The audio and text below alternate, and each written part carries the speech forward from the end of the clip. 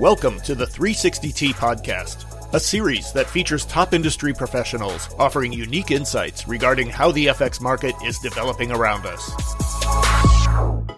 Hello, and welcome to the 360T Podcast with myself, Galen Stops. And I am delighted to be joined today by not one, but two guests. And based on their backgrounds and the work that we've been discussing today, I suspect I'm going to get a bit of a brain workout today, which is also why I'm excited for this podcast. So I'm joined by Claire Dissot, Head of Economics and Strategy at Millennium Global, and Elisa Baku, Economist at Millennium Global. Thank you both so much for joining me today. I really appreciate it. Thanks for having us. Thank you. So the reason I was so keen to get you both on the podcast was because I read a couple of reports that you published. Now, they were published just over 1 year, but approximately 10 lifetimes apart, it feels like. Both of the reports look at the pricing of EM currencies relative to global factors. Can you just explain to me what exactly this means and why it's important for investors to consider this? Yes, of course. Elisa, please. I think we will all agree that when it comes to predicting exchange rates movement, that this is not an easy thing to do. This because we have a large set of possible explanatory variables. On one hand, for example, you have domestic variables like the balance of payment position or the monetary policy stance. And on the other hand, you have also the importance of the global environment, especially for emerging market currencies, such as, for example, the commodity prices. Usually, a positive shock on the commodity prices is associated to lead to an appreciation of the so-called commodities currencies, like Russian ruble, for instance. On the other hand, we have also other possible variables that capture the global environment, which is, for example, the 10 years U.S. Treasury yields, which, for example, an increase in the 10 years U.S. Treasury yields that we observed just a few weeks ago had a strong impact on the emerging markets currencies. So the final impact on the emerging market currencies is not that straightforward. That's why we thought that it would be very important for investors to have, let's say, a quantitative measure that captures the impact on emerging currencies, that capture, in fact, the global environment and the impact of this global environment on emerging market currencies. And the way how we do that is by implementing a methodology that is called factor model analysis. The reason why we cannot proceed by implementing just a simple, for example, OLS regression is because we have a huge amount of possible variables. And then we will have a lot of issues from an econometrics point of view, such as, for example, these variables will be highly correlated with one another. And we have also restrictions on the amount of the variables that we can introduce into a regression. But by implementing a factor model analysis, we can reduce the amount of the variables that we use by extracting only a few factors that, in fact, are able to capture all the variability in the data.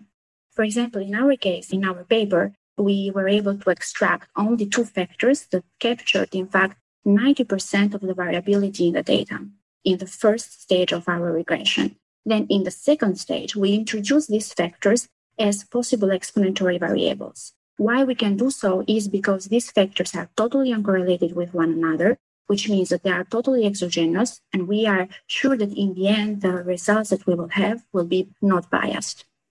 And something important that I should not forget to mention is that, of course, as in every econometrics research, it is very important the way how we treat the data. So we paid a particular importance to the data cleaning process in order to make them fitable for a factor model analysis. And the last important benefit that an investor can get from implementing such a method, in fact, is that an investor will not only know how the emerging market currencies as a whole are versus the global factors, but also an investor can see whether there is any differentiation among these emerging market currencies, which in fact brings me to the last point, that is, by implementing such a method, we save time to the investors when it comes to the decision-making process. So Claire, I want to ask you about putting this method into practice.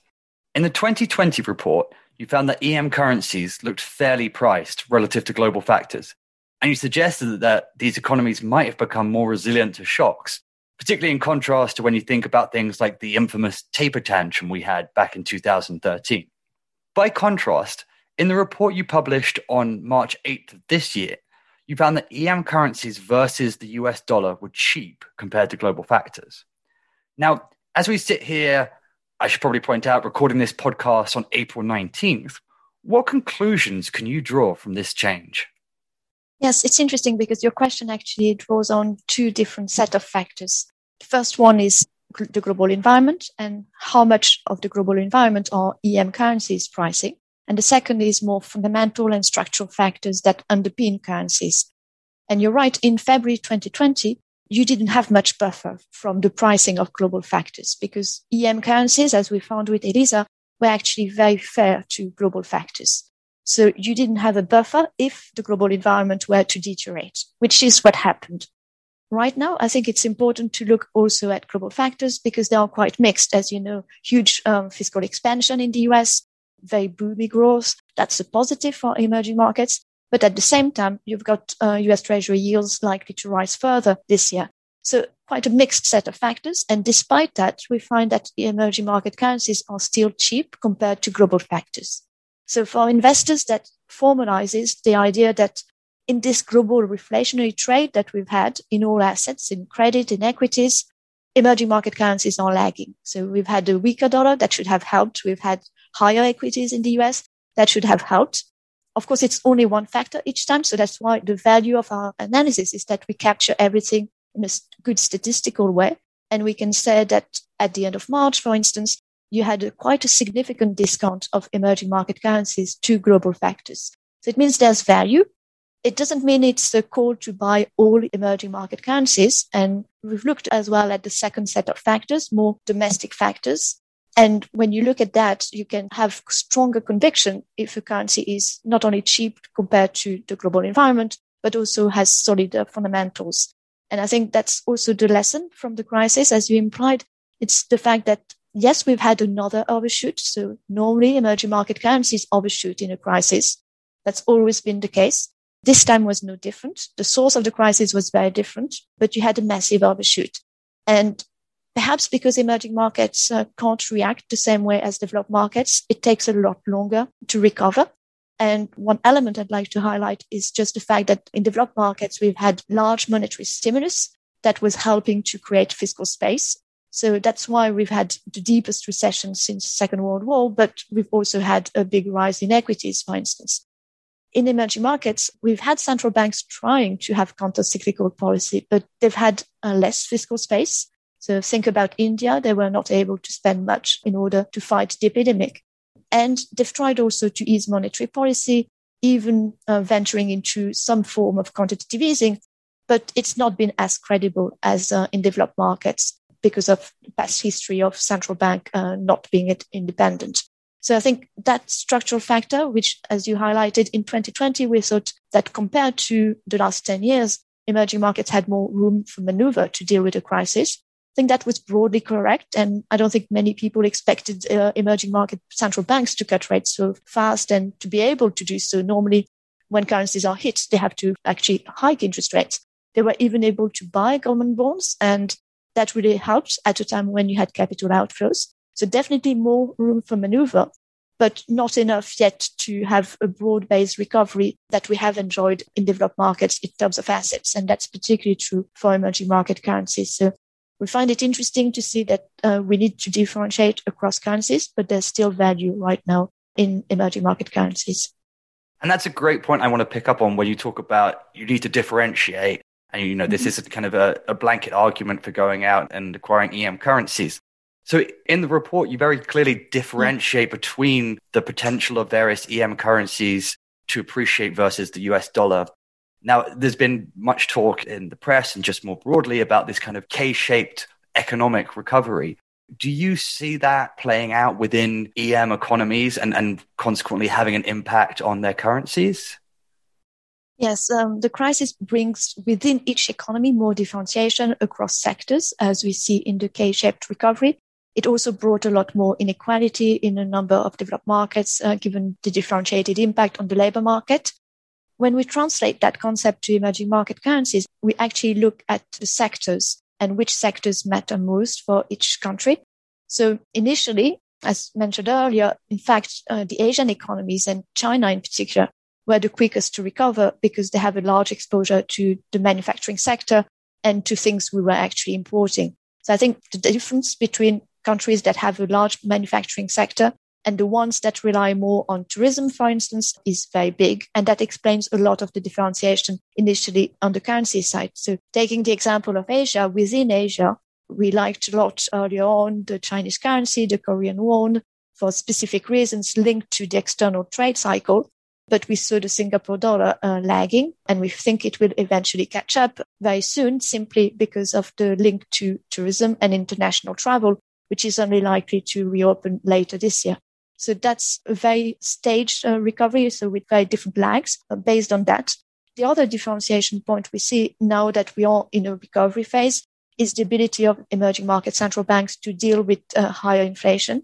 Inflation has not fully disappeared when it actually rose due to supply chain constraints, as we mentioned earlier. So we've had supply side issues in emerging markets during the crisis that kept, in some cases, inflation elevated. And now we have also some demand recovery impulse. So that's also the ability of central banks to fight that inflation, especially when US bond yields rise. That's the key differentiating factor.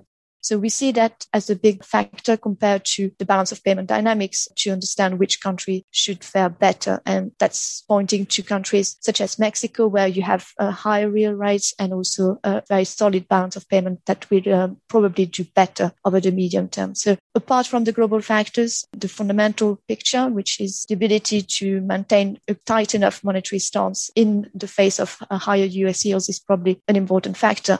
Otherwise, the classic differentiating factors remain in place. And I think it's a mix of the gross numbers as well as the sovereign risk I mentioned earlier. So when you look at Brazil, it is definitely cheap in terms of currency versus commodity prices. Yet we all know the political situation is really negative. It's bringing higher fiscal risks for a country that's already very indebted. So when we take a discretionary view on that, we know we don't have yet the trigger to go back to that currency. We need the epidemic to be contained, fiscal risk to be reduced in order for the currency to benefit from the global factors. So that's the way we try to combine those differentiated factors in order to come up with a view on the currency side. And so I guess I wanted to ask more broadly then, do you think that the EM currency valuations will be determined in 2021 or certainly the next year or so by kind of economic fundamentals, by what the Fed decides to do with interest rates, etc.? Or will we see pricing driven by short-term news related to the pandemic, related to vaccinations? Will one ultimately kind of outweigh the other when we see currency moves? Yes, so I think you're right. We have two sets of factors for emerging market currencies this year. The first one is the epidemic, and vaccination progress overall in emerging markets is slower than in developed markets. But it's actually very slow in countries that don't need vaccination at the moment because they contain the virus. That might include China, for instance. And in Central Europe, where the epidemic is raging, you have very fast vaccination progress similar to the euro area. So that vaccination news for me is a slight negative overall for emerging market currencies, because what's happening is that growth expectations are rising faster in developed markets, especially the US, but more broadly in developed markets versus emerging markets. So you can see that in the way forecasters revise their forecast.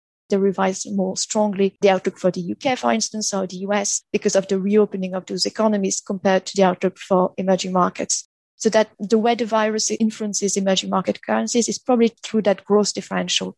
And we know the differentiation between emerging market currency growth and also the developed market growth. That's a key driver of capital flows to EM and of their currencies. So in that light, the Fed is important, not so much because we fear that they will hike sooner than the market prices. The market is already optimistically priced. It's more through the impact on the long end of the curve and the fact that the market might panic when we see base effect driving much higher inflation in the US. So in that light, I think it's important to look at real yields in EM versus the US. And you still have a buffer in a number of countries, but not all. So that's why we pay a lot of attention to the pace of interest rate hikes. Brazil had the lowest real yield in emerging markets we cover. It's now hiking at a fast pace. We expect another 75 basis points at least next month. So all of that will contribute to reduce the gap. And more broadly, I think with only the exception of Turkey, the fact that balance of payments have improved means that EM currencies are not as vulnerable as in 2013. You mentioned the taper tantrum. At that time, emerging markets were overheating. Current account deficits were unsustainable. Currently, we still have emerging markets growing below potential. So that's reflected in current account balances, which are either in surplus or have small deficit, again, with the exception of Turkey, and real yields compared to the US are much higher still than in 2013. So that's why we see a differentiated impact of higher yields in the US, and countries that benefit from the US growth should actually fare better. So take Mexico, take Asia, they benefit from higher US demand. And to the extent that they have cautious central banks, they should also do better. So that's why we see a lot of differentiation in emerging markets.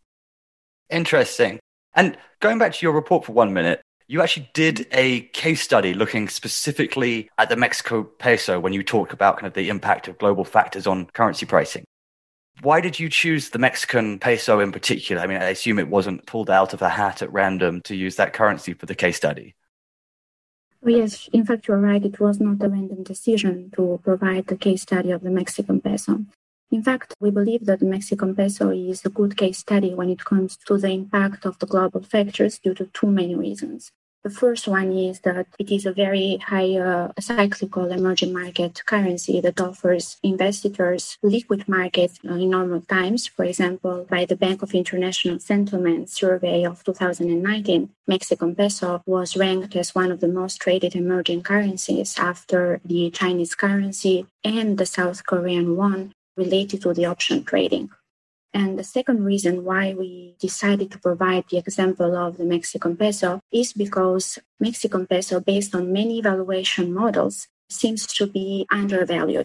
And so for us, providing this case study was somehow verifying our own hypothesis that maybe the global factors had an impact on why there were periods of time when the Mexican peso was a good currency to buy and when there were times when we shouldn't do so. And in fact, these were overall why we did so. But of course, in the future, we will try to expand and provide further case studies in other emerging market currencies. And could one of you, just for people who perhaps haven't read the report, just flesh out a little bit the findings of this case study section? Yes. Well, I could group the findings in two parts. In the first one, when we extracted the factors, we find out the first two factors had a high explanatory power. Around 98% of the total variability of the data was captured by these two factors. And in fact, in the first axis, or in the first factors, we had variables like S&P 500 and MSCI emerging market that had high loadings. And on the other axis, the second factor, we had variable like 10 years US Treasury yields and even a DXY that had high loading. So once again, we see, in fact, how important the global factors and the global variables are for the case of the Mexican peso. Then in the second stage, when we introduce these factors into our regression analysis, we find out at the time when we released this publication that the Mexican peso looked attractive to buy. Now, just a few days before having this discussion with you, we updated our model. And in fact, we saw that the Mexican peso seems to be broadly in line with the global factors. The differentiation, whether an investor will decide to buy the currency, could come, in fact, from how strong are your views based on the domestic variables. And related to this point, for example, I think that Mexico peso is supported by the balance of payment position, as Claire mentioned earlier, which I think it will remain supported also thanks to the trade balance and the positive impact that the U.S. manufacturing sector has on the Mexican exports, in addition to remittances, which I think they will continue to remain strong due to the U.S. fiscal package, which of course is going to have a positive spillover also in the Mexican growth, as it will have also for Canada, for instance. And the second reason why I see the currency remaining strong versus the dollar is due to the monetary policy. I think that the Banxico will maintain a tight monetary policy stance, this due to two main factors.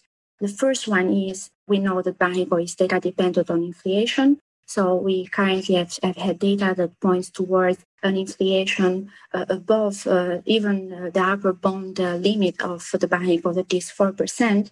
And in addition, the inflation expectations are currently above the central bank forecasts.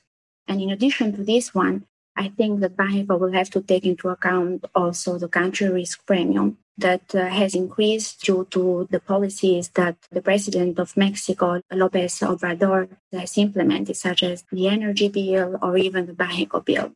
But of course, there are risks to this view, which is, for example, the election and the outcome that we will have. My best case will be that the president of Mexico will lose his qualified majority. And I see this as positive for containing the country risk and also for keeping the investiture sentiments strong. Otherwise, if we will have a different scenario, then this might impact negatively the business sentiments. And as a consequence, might lead to portfolio outflows, and this could weigh on the currency. Thank you so much for that. And for the last question, so having drilled down deep into one currency there, I'm going to take it back to sort of the 10,000 foot view for my last question, which is, according to the latest survey numbers from the Bank for International Settlements, EM currencies went from accounting for 19% of global FX turnover in 2016 to 25% in 2019. In a 6.2 trillion per day overall market, that's a big change in both percentage terms and numbers terms. So what I wanted to put to both of you is, while the pandemic might have impacted these figures, and being in 2019, the numbers are slightly stale now. But broadly speaking, do you see this kind of growth story that we've seen driving interest in EM currencies among your clients? Yes, you're right that we've seen increased interest over the last few years on emerging markets. And even since the beginning of the pandemic, we understand that investors continue to show interest, especially on hedging EM currencies, not only in the passive way, but also, for instance, dynamic hedging, so active strategies on emerging market currencies. So initially, the interest on emerging markets currencies is driven by what you have in your portfolio. And over the last decade or so, we've had an increased share of emerging markets in global indices. And more recently, as you know, China has entered as well for debt and equity. China has entered global investment indices. And that's really important because you understand that investors will need to hedge or manage their currency exposure when they buy Chinese debt, for instance. So more interest on emerging markets, which is consistent with the role of emerging markets in the global economy and their increased share in international portfolios. What the pandemic has changed in March and April and the following months in 2020 is the liquidity, because as you mentioned, those markets have generally deepened over the last few years on the currency side. The option markets are now quite deep and liquid, so there's been more interest. However, with the crisis in March, you've had dysfunctional markets, even in the US Treasury markets, if you remember in March. And for emerging market currencies, that also translated into big reduction in liquidity. And my understanding is that that liquidity has not fully come back yet.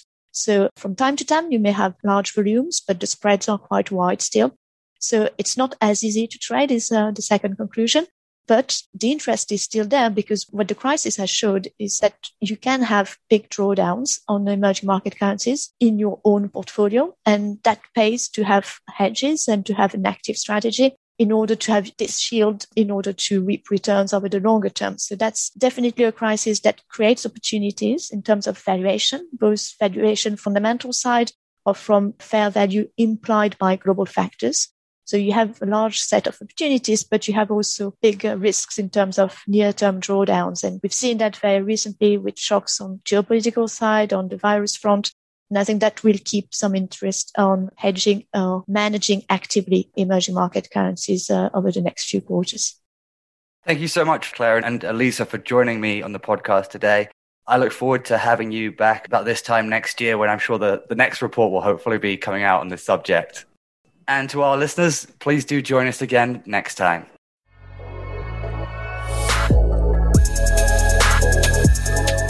Thank you for listening to the 360T podcast. Check the 360T website to catch up on past episodes and find new listings.